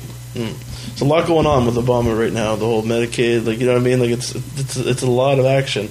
And I know, what's the Keystone thoughts down there? I know that's one decision that Canada has been focusing on. So I must imagine what it's like in the States. Right? There's a lot of focus on that issue. Yeah, absolutely. And I don't know what's going to happen. I mean, I've got my guesses, but I'm not sure. I think that ultimately I would be surprised if it doesn't, just because money always seems to win. It's already half built. The southern half is already completed. Yes, and oil, and there's it's crossing the border is what all the higher ups need to approve, so you can have the south end right up to the Canada border on the south side, and then our side right up to the border on the other side. And it's just that 2-kilometer conjoiner is what I envision in my head, is all that Obama and Harper's approving. I don't think I'm far off. I think that's very close to the case. Yeah. So I remember seeing that article where it's like south end of Keystone Pipeline in operation, and a lot of people on Twitter is like, what the hell? I think it was a shock to everyone, right? But when it comes to that inner workings, I know it's lost on me where I don't quite know exactly. I know the root of Keystone, but I just don't know what it's how the approval process works or what exactly. I know everyone was getting arrested at the White House for it. That's where I started realizing that, holy crap, maybe the people in the U.S. doesn't like this. That's where I was getting. And then, of course, everyone started going on the YMM hashtag and talking about Fort Mac like it's the oil sands. And then, of course, then the troll comes out and Todd, and then everything's lost at that point. Then all reason has disappeared. Lost at that point, right? Well, Hulk smash. It's good. Yeah. For my It's not coincidence. Well, it's interesting. I mean, it has raised a lot of concerns in the U.S. and there's I think 125,000 people who have signed a pledge to if KXL does get approved. Across the border to commit an act of civil disobedience, which means at least 10 people actually will. So it's but it's interesting. It is something that I think has become a sort of line in the sand for the environmental movement, as it were. But I don't know if that's where it'll stop or not, but I do feel like we've got to draw lines in terms of our carbon output. Yeah, absolutely. One of the things that I often wonder, though, is how much of this matters to sort of the average person, the average American, say the middle American farmer. Is he actually losing sleep over Keystone XL? I was in Europe about 3 years ago. I went to Ireland and England, and I was in a coffee shop in London, and they actually just started a don't visit the tar sands, don't tour Alberta campaign. And I went into a coffee shop right under one of these huge do not visit Alberta tar sands, horrible, horrible devastation billboards. It was enormous. And the lady in the coffee shop said, "Where are you from?" Because obviously I have an accent. I'm Alberta. There. And she's like, "Okay, where?" I'm like, "Fort McMurray." She said, "Okay." I said, "Oil sands." Nothing. Tar sands. That's nice, dear. What would you like with your tea? And I thought, maybe we're really overestimating how much the general population cares about this or knows about this as well. And in fact, the entire time I was there for 3 weeks, there was never a point in England or Ireland, and I traveled extensively, where somebody said, "Oh my God, the tar sands are such a terrible thing." Well, these guys have asked me a once. couple times. They said, is it usual for you guys to be so sensitive about people poking around here and criticizing or whatever? Because it just seemed odd. I guess it's odd to them. They just, if someone criticized LA, they just... Who cares? We agree with a lot of the criticism. Yeah. But Sugar Lost, when you come visit, you'll see it's a tough place to have an enormous amount of civic pride. There are a lot of challenges in our community. You never been to LA, Tim? I've been to LA. I've been through there. But I'm thinking about visiting. On the level. Well, I would like to. I'm kind of stoked about this idea of being an environmental activist, going to LA and surveying the scene and suggesting they maybe shut the place down. Maybe I can find a star to come down I've there heard with stories. me. I've read stories from journalists about that place. I mean, come on. It's pretty questionable, I gotta say. Tim is going to get arrested. They're killing me. Guaranteed. We're going to be sending bail money down to the States. We all know it. We all know it. He's going to go down and chain himself to a Cadillac on Hollywood How Boulevard. much is the bail, Tim? But just going back to what you were saying, like, I find a lot of that opposite effect, and exactly like to travel Alberta with you guys. Like, I've had a friend that works at the Interpretive Center, and it's like our local oil sands museum, right? And they've literally had people come in and they ask, "Oh, where are you guys from?" LA, for example. "Oh, what brought you here?" "Well, we saw the "Don't Come to Alberta" sign, so we had to come and check it out." Quote, right? Like, so, like, a lot of these people that uses these campaign's working. Well, yeah, it's like I said, exactly like what Travel Alberta did. It's exactly what these other campaigns. Like, you tell people don't Google something when the first thing they're going to do is go and Google it. Every right? parent knows. As far as the level of awareness in the United States, first of all, we live in LA, so we have no idea what the rest of the United States is. It's a very it's a very lefty bubble that you live in LA. But I would say that it's not that great. I would say that the awareness and concern about climate change is not nearly where I would like it to be. Of course, I'm a little hippie, but I do feel like there's a lot of still denial about there being a climate change issue. Right. You know what you said about reasonable people agreeing on this. There are a lot of unreasonable people in the U.S. and there's. I'm wondering about Canada. I'd like to think people I know that understand what the world is going through. Because we live in a bubble too. I mean, we are in the Fort McMurray oil sands bubble. So I often wonder if the things that we think about are just not what the rest of the country is thinking about. Are the people in Flin Flon thinking about this? I kind of doubt it. I know a lot of people who deny the climate change is a reality. Not saying Yeah, of course there are. Canadians, There's lots of Canadians I do. who do, There's for lots sure. of people that do. For sure. Well, we have Fox News, which is this great little storytelling operation that that really has done a number on my people. But there is this. I mean, that's its own podcast. I think how Fox News has done what it does. But there's a climate denialism has its own news source.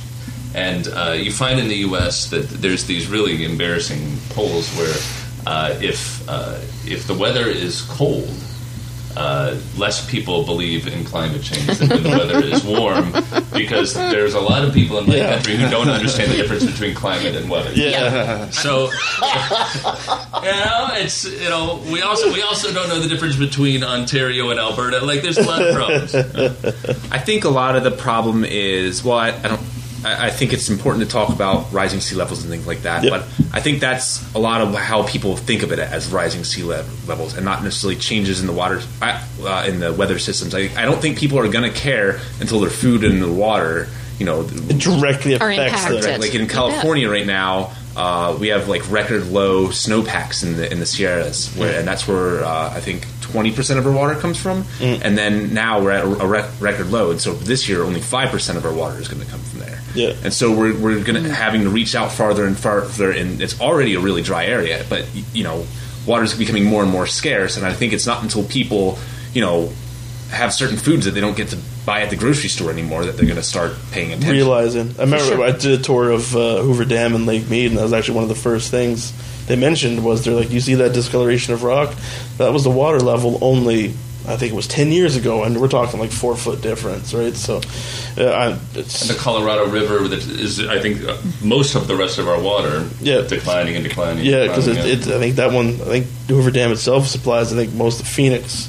LA went to LA too, or Southern California, San Diego, all the way through, right? So, and you know our geography, it's crazy. We don't know anything. All right, I was going to say, we actually go to school here. I'm a geek, man. Wikipedia. If you throw in the medical care, well, you're never going to get enough Facebook fights. You learn your stuff, but you have to. I just put out a strong opinion. Please be wrong. Now I got to find all the facts to back it up. Other window, frantically searching. I just said something stupid. Fox News, back me up. Must find evidence now. But speaking of irrationality and denial and beliefs that are incongruent with reality. Ironically enough, we ran into a guy today. We did a flyover of the oil sands, and Andy asked the pilot, "So I understand there was a big inland sea here. How long ago was that? Do you know?" And the guy was like, he kind of paused for a second. He said, "Nah, about 4,000 years." And we're like, "Huh?" And he kind of turns around and he goes, "So I'm a creationist." And I'm like, "Really?" Oh, that is ironic. You're flying over fossils that were being mined. The stuff that's being mined beneath us. Listen, God spent a lot of time putting those fossils in the ground to test our faith. Oh, yeah, that's right. I'm so disturbed. The one plane ride you guys are on. He was a lovely fella. Operating a plane is a complete science. Yeah, that's awesome. When he was asking who these guys were, I was like, well, have you ever heard of Andy Dick? Because I look a little like Andy Dick. He's like, Andy Dick. Is he local? Is he local? Yeah. Between Andy Dick and Seth Meyers, we really have the spectrum of comedy. It's shitty to good. Oh, the Albion Sea. I believe it was the Cretaceous period. That's awesome. That's funny. But it's interesting too because that's when we're having a great discussion here and a great dialogue. If we had someone who just didn't accept that climate change is reality, or was a creationist, that dialogue shuts down so quickly, doesn't it? Right. Like we got to have some sort of basis to begin the dialogue.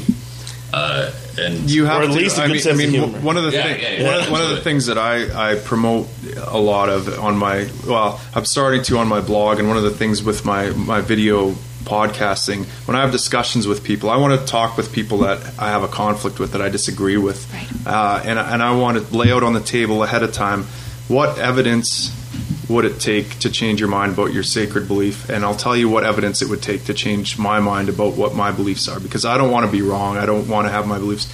It's a hard thing to do, and it's really uncomfortable to focus in on your sacred narratives, the things that define you. But I think it's a really important thing. And if someone is willing to lay out their beliefs, what evidence it would take for them to change their belief about the world being 4,000 years old, for example, then we can start having a dialogue. But if they can't do that, if they can't lay out, if they say, well, there's nothing that could change my mind, there's no evidence you could present that would ever change my mind, I just, I have faith. Blind faith. Yeah. So that, to me, is the starting point of, are you someone that is going to lead to a solution that we can talk to, that is going to have a productive conversation with, or are you someone that is just stuck in their ways, that are dogmatic, that are never going to have any alignment with reality? And that's kind of the camp that right now I put Neil Young into. Now, he has some legitimate concerns in there, but he is, and to me it wasn't so much even that he called Fort McMurray Hiroshima. I kind of understood he was talking about, the oil sands porn you see out there. But, he started when he started talking about killing people and kind of painting it as a genocide going on, he was very strong. There was absolutely zero curiosity, zero effort to create dialogue. It was a clear one-sided attack, and so any good points that he might have had in there got lost. And to me, a key ingredient in the discussion going forward is curiosity. Yeah. We need to be really curious about each other. It's like me. Like, I go into every argument I get, I might get proven wrong. Like, I find that's the hump of some people, is they can't get over the fact that they might be incorrect. Maybe it's just me. Maybe I think I'm wrong at everything. I just, you know what I mean? Like, there's people are like, there's no way that there's no way there's a climate change. Yeah. And if they're not wrong, like, you know what I mean? Like, to have that mindset that you might be wrong on something, I find you're way more open to. Yeah, and so rather than hitting them over the head with facts, what I've started to do now is what evidence would it take to convince you that there is climate change? What would that look like? And maybe we can, go from there. From there. To me, it's all about respectful dialogue, and I find that if you're going in with sort of a very sort of pushy agenda, and you're going to get them over to your side, and you're going to convince them that they're wrong, and the problem is you're backing them up against a wall, and when someone is backed up against a wall, they're going to fight back. That's the natural human instinct and reaction. So to me, it's about the respectful dialogue. Let's talk about it. I'm going to respect your points of view. And the biggest thing is, I'm not going to get angry. I'm not going to get upset. I'm not going to say, my God, you're such an idiot. I'm going to say, how about this is how I look at it, or this is how I think about it, or this is the evidence that I've found, and present it. And at the end of the day, I might not change their mind, but I have lots of arguments with people on Twitter and Facebook. And at the end of the day, they're saying, wow, that was really great. Thanks for a great discussion. And I'm saying, thank you. That was awesome. It's always nice to have this respectful dialogue. I'll know they'll come back to the table again. And talk again. And it gives me another opportunity to present them with more ideas and more thoughts. And they'll realize that I'm not trying to push them into something or force them to believe something. I'm just sharing my opinion. And if that affects them in some way, then I've achieved it. So. Yeah. Let's word up. Let's talk about the project. An hour and a half into the show. What project? Let's talk about the project you guys are working on. What's the goals? What are you guys aiming for? What's the future of it? What's it about? What's it called? What are you doing here? Well, it's how'd you get in my house? Who are you? Where am I? Please, someone tell me, because I don't know. It's an animated feature about some superheroes. It's called Yes. It's really to sell toys. You came to the right house. Point of it. Environman. Captain Planet's got his book. It's as I say, the project has been growing, and to be honest, we are finding out what the project is, which is like a lot of videos. Absolutely. About a year ago, a little over a year ago, we went to Ohio when the election was being decided, and because it was all coming down to Ohio, and we went in with a list of bits and a list of gags and things we wanted to shoot. And we flew in, and then we saw this line in Cleveland that snaked around the block, and it was a 4-hour line going down another block and another block and another block in this cold weather, and it was all poor black folks waiting to vote in a place where they had restricted the voting machines. And we thought, well, all of our bits are kind of fucking stupid, and this is where this is the story. This is the story. Yeah. And so we dropped everything we we were working on, and we started interviewing folks, and we had no idea what the bit was or how we were going to get any comedy out of it. Yeah, and we got some people's stories out, and I made fun of myself and told some dick jokes, which is kind of what I do. And I see myself in this guy. It's creepy. It's really quite That's scary. exactly the point of the podcast, right? Like, wow. Yeah. And then by the end of it, we had a piece and something we could kind of sculpt into an edit. And this is sort of a longer version of that, where we're coming here and talking to folks, and we're doing things like, going out on. We went in the mall and talked to folks and just interviewed them, just asked them questions and listened to them, and. Every now and then I'd say something about my dick, and then we'd, have a dialogue. Oh, it's perfect. You get them laughing. It eases the tension. No, it's it, man. Yeah, and I've been trying to defend my dick jokes to many people, right? And they just don't get it. But that's exactly it. But yeah, so it's finding humor in rough places, not rough in the sense of Fort McMurray being rough, but difficult topics. Right. And topics that are challenging to find, something kind of fun in.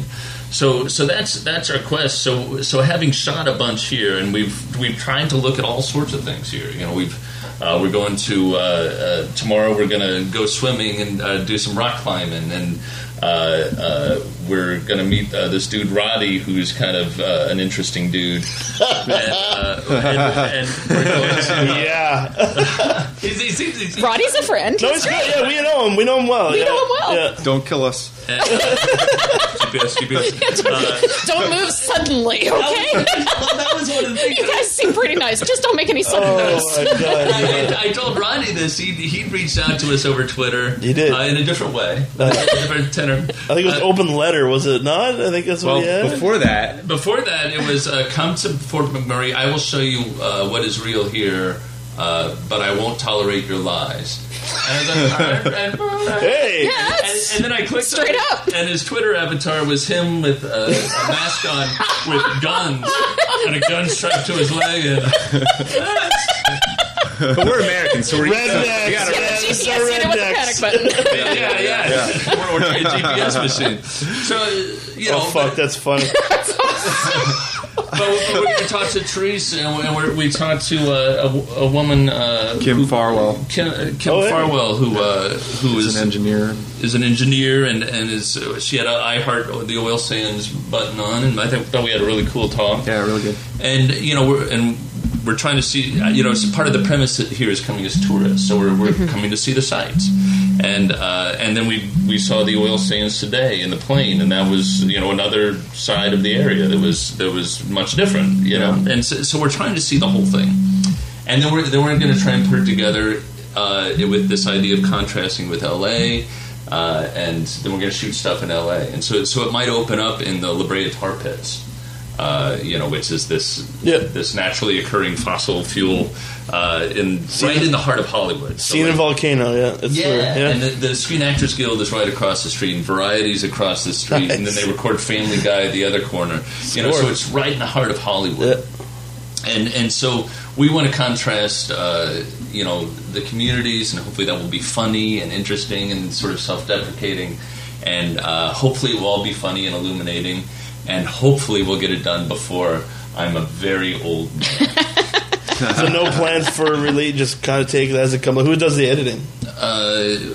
We both do, but Damascus holds... He's better. I'm the keeper of the footage. Well, no, I Damascus does the lion's share of it. We shoot short films. I think the longest one that I've done with my crew, I was about to call them. I don't know what the hell I said that, but anyway, it was 15 minutes, and I know what kind of footage you get off a 15-minute shoot, let alone a week-long one, right? So, yeah. Well, it should be fun to go through. I was just going to comment on how he looks like a wild man, and he is. This guy is everywhere. He's constantly busy. He's filmmaker at his finest. He is getting guerrilla filmmaker. I can't believe how much footage. Like I just look at the mound of footage we got and just shudder at how long it'll take to go through it all. And it's a lot. And Damascus is a workhorse. I mean, those guys listening to the podcast can't really see this, but Tim is literally jerking me off. I am in the ski pole position. That's one thing too. That's one thing too, Tim. I've noticed though when we say stuff like that is we all have full-time jobs compared to, you know what I mean, on top of the extracurricular activities we do too. Absolutely. So not to jerk you off all the way, you get to do this full-time, so screw it. Yeah. We're lucky that way. You know? Like, No, that makes me jealous actually because, like I said, we all got full-time jobs. Exactly why it's coming on 11 o'clock at night now is because I was working day shifts, so appreciate you guys staying late. But obviously no festival ideas right now because you guys don't know what you got, obviously. But yeah, I mean that is the next stage is we'd like to submit it to festivals. well, there's a great festival up here. It's called the International Film Festival. Right. A fat guy and a Mexican run it. So. Myself and Tito run the film. I love it. I like the look on their face briefly. You're Mexican? And Tito weighs a ton. It well. Yeah, Tito weighs a ton, yeah. Oh, he's going to kill me for that one. Oh yeah, he really is.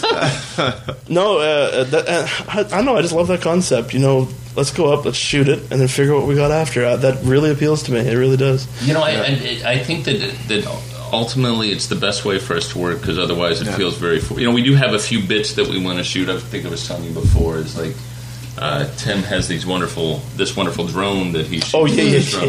So we're going to go tomorrow, and is there really anything more American than shooting? That's awesome. An oil field with a drone.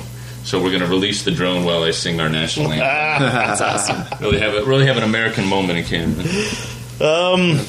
Final thoughts, guys? Teresa, what you thinking? I want to thank you guys for coming up here and for actually taking the opportunity to meet with people like Tim and Todsky and I and the other people that you've met with and going up to Fort Chip and all the things that you've done. I've had a lot of experience with print journalists who've come up here and they've published a story and it's turned out they've gone to 5 bars and one restaurant and then they've walked away and decided they're going to write the definitive story of Fort McMurray. Life in Fort McMurray. And it's very frustrating when they sort of write that story and you say, so how many recreation centers did you go to? How many schools? How many residents did you speak to? And they can't answer those questions. So I want to thank you guys for coming up, and I hope I look forward to seeing the finished project. Absolutely. Thank you. Really. When we first tried to come into the country, they didn't recognize us as journalists. Is that what it was? Yeah. They said that they watched Officer one of our Dubois. videos, and it was the one that aired on that out. It was the Exxon Energy Everywhere on our YouTube channel, youtube.com/heavycrudevideo. Right. Man, there's subtlety everywhere here. Right. But yeah, My 10 listeners are going to be like logged on I mean, they watched one video and they said they discussed and they're like, we heard them say this can't be good for Canada, and didn't let us into the country. They said Really? we needed, Wow, that Wow. is interesting. they said we needed what's called an LMO, and I had come up here knowing what an LMO is. You know, I did my homework, and there's exemptions for news reporters and foreign media crews, and so they determined that they kept us until like 4 in the morning, something like that, and then we put us on a flight out at 8. I think we got a couple hours out of there, but they just decided they're going to make it more difficult for us. They're going to make us get paperwork, making sure we're not stealing jobs from Canadians. Can I ask where this was? Calgary, Vancouver, Edmonton? This is in Fort McMurray. Oh, you took the Denver flight up. Yeah. And they stopped you here? Wow. Yeah, it was something else. Oh, really? I thought it was Toronto. Really? No. It was, so you guys were actually Fort here Mac and they would... Customs. Well, there's a story. Yeah. Interesting. Hello, Officer Dubois.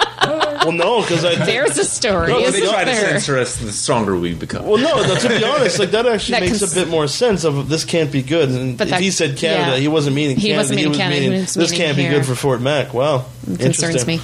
Yep. Anyway, so we're going to be kicked out of Canada ourselves. So hopefully we get some... No, that's crazy. So that's what happened at the border, right? And Yeah. Wow. And there was nothing. We were at first. We were supposed to get. We asked. We have to get some sort of appeal. I mean, we didn't really know what our rights were. Yeah. But he was kind of a little bit angry. He was like, "Okay, we can set you up with a hearing." We asked for a hearing, and he was kind of angry or seething a little bit. And then he came back about an hour later, really proud of himself. He's like, "Actually, I found out I don't have to give you a hearing. So I can either you can either leave voluntarily, or I can force you to leave, and you could be banned for a year." And so Well, if it's the same guy, yeah. There's a story on a podcast. I'll pitch a different show, our Comic-Con show, of us getting the third degree from what we were bringing back a prop. It was a prop phaser from a movie. It was actually it was that gun that Steve's going to kill me, Firefly. I don't know if you guys heard of Firefly. Yeah, Firefly. Yeah, anyway, it's Steve bought a replica phaser or laser gun or whatever they had off the show, and it was a long debate that they were considering that actually a replica gun that he robbed a store with. Jesus. And we were literally in the airport for an hour and a half because me and his girlfriend cleared, and we're waiting for him because I'm his ride, and we were literally an hour and a half of not knowing what the hell's going on, and then Steve coming back, and you can hear Steve tell the story on the Comic-Con podcast, but yeah, an hour and a half of him trying to convince them that this is a fake replica gun that clearly says Firefly, Josh Whedon right on it. And Buddy was saying, "Well, you might be able to rob a bank with this." It would be hilarious to rob a bank. He was like, he actually at one point had me convinced. I'm like, I gotta try this because if this works, I'm damn well impressed, right? So I don't know the stories of Fort Mac Customs, which I'm sure are more going to come the more we expand. I'm blown away by that. It's not the answer. Preventing journalists from visiting us is there's not. A good image. As a writer, I know what my reaction to that would be, which means I'm coming back and. It's not. What was once a positive? It's not the answer. It's like I'm coming back now, pal. Well, that's why we're here in January. It took 3 months to get the paperwork, and now we have one less crew member because that's money we lost. So. Can I ask what you had to prove that you were media, or how does it like? We had to pay $275 per person for the LMO, and then another $150 for the work permit. So all it was just signatures you had to track down. Like you didn't have to. I had surprised you got them to watch a video, man. I had to fill up a bunch of paperwork. It was just and the trail is what they're looking. And getting the actual permit was pretty much a rubber stamp. It was really easy. Yeah. I had some people helping me with it because I wanted to make sure I got it right. Done it right. Yeah. It was frustrating.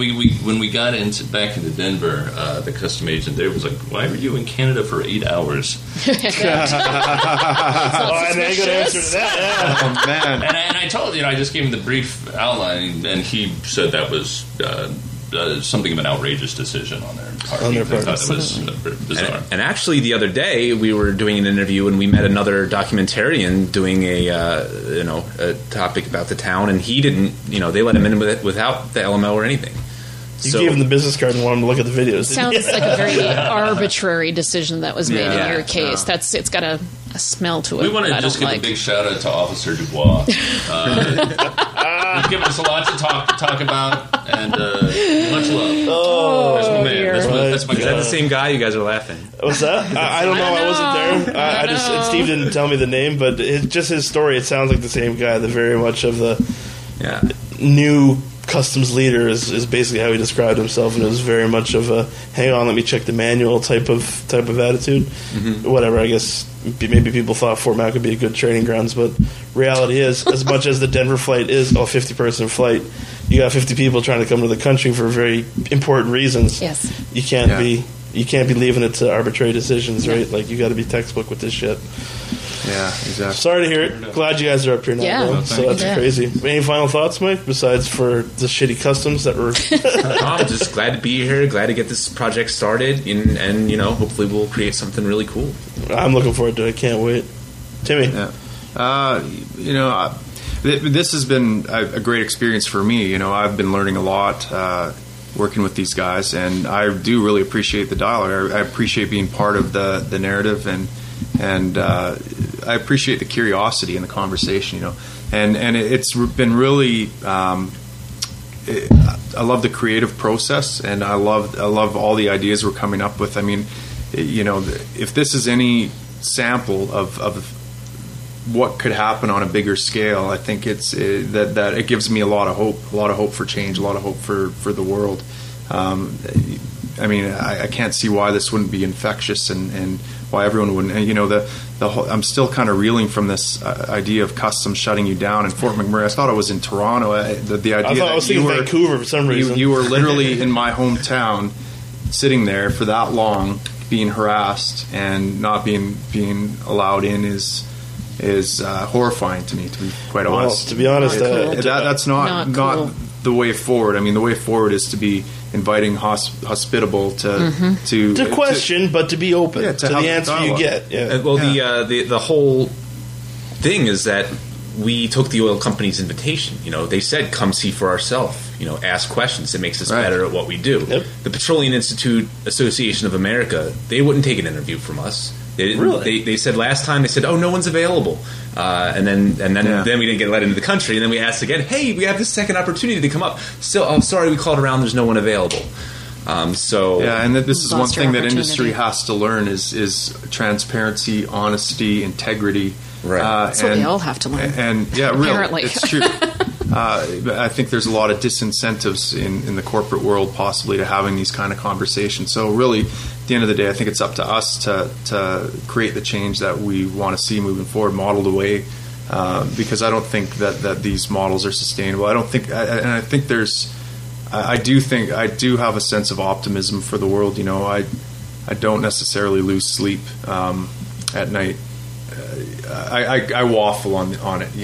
Some nights I lose sleep over social justice things and things I see around the world, and other days like today I'm going to sometimes I'm just horny. And that's right. But, horrible.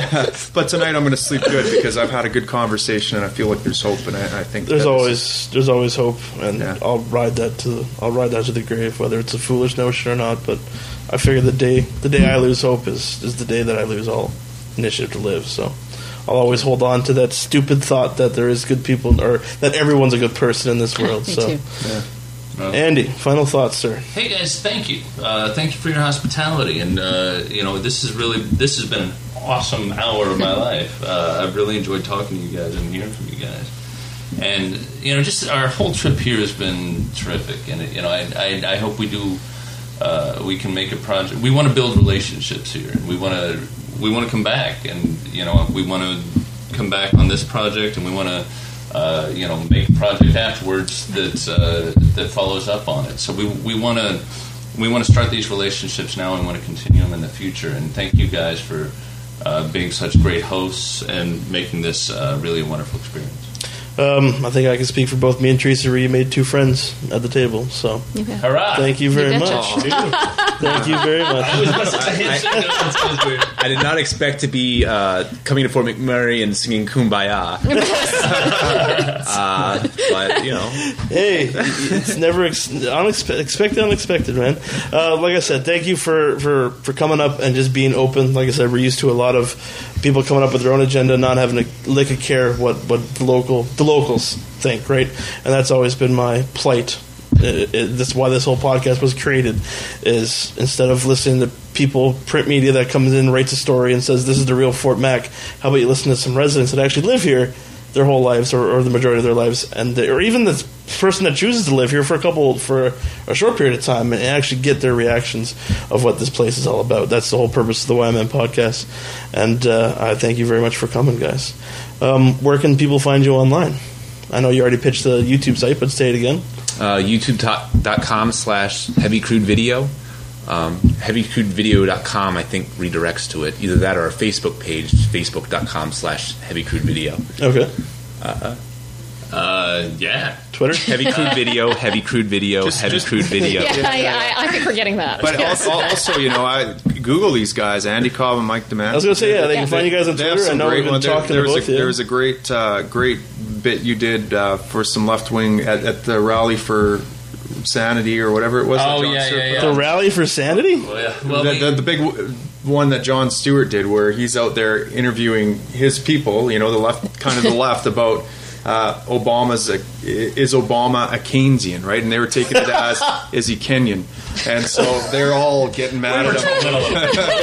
It's a pretty funny video. You got to. And that's on Heavy Crude YouTube. No, that you might be able to find a bootleg out there. There's a little backstory behind that one. It's not publicly available, but I think there's a bootleg out there. We'll check it. But we've got a please, if anyone would like to check out our work, please check us out. There's far more on the interweb machines on us than anyone would ever be interested in. So at Andy Cobb on Twitter, at Mike Demansky as the Mike is on Twitter. Guys, thank you very much. There's a little special way we always close out, and I'm sure you'll catch on to it pretty quick. So, for this episode of the YMN Podcast, on behalf of Tito, Ash, and Steve, I'm Todsky. I'm Teresa. I'm Mike Damascus. I'm Tim Moen. I'm Andy. We'll see you next set.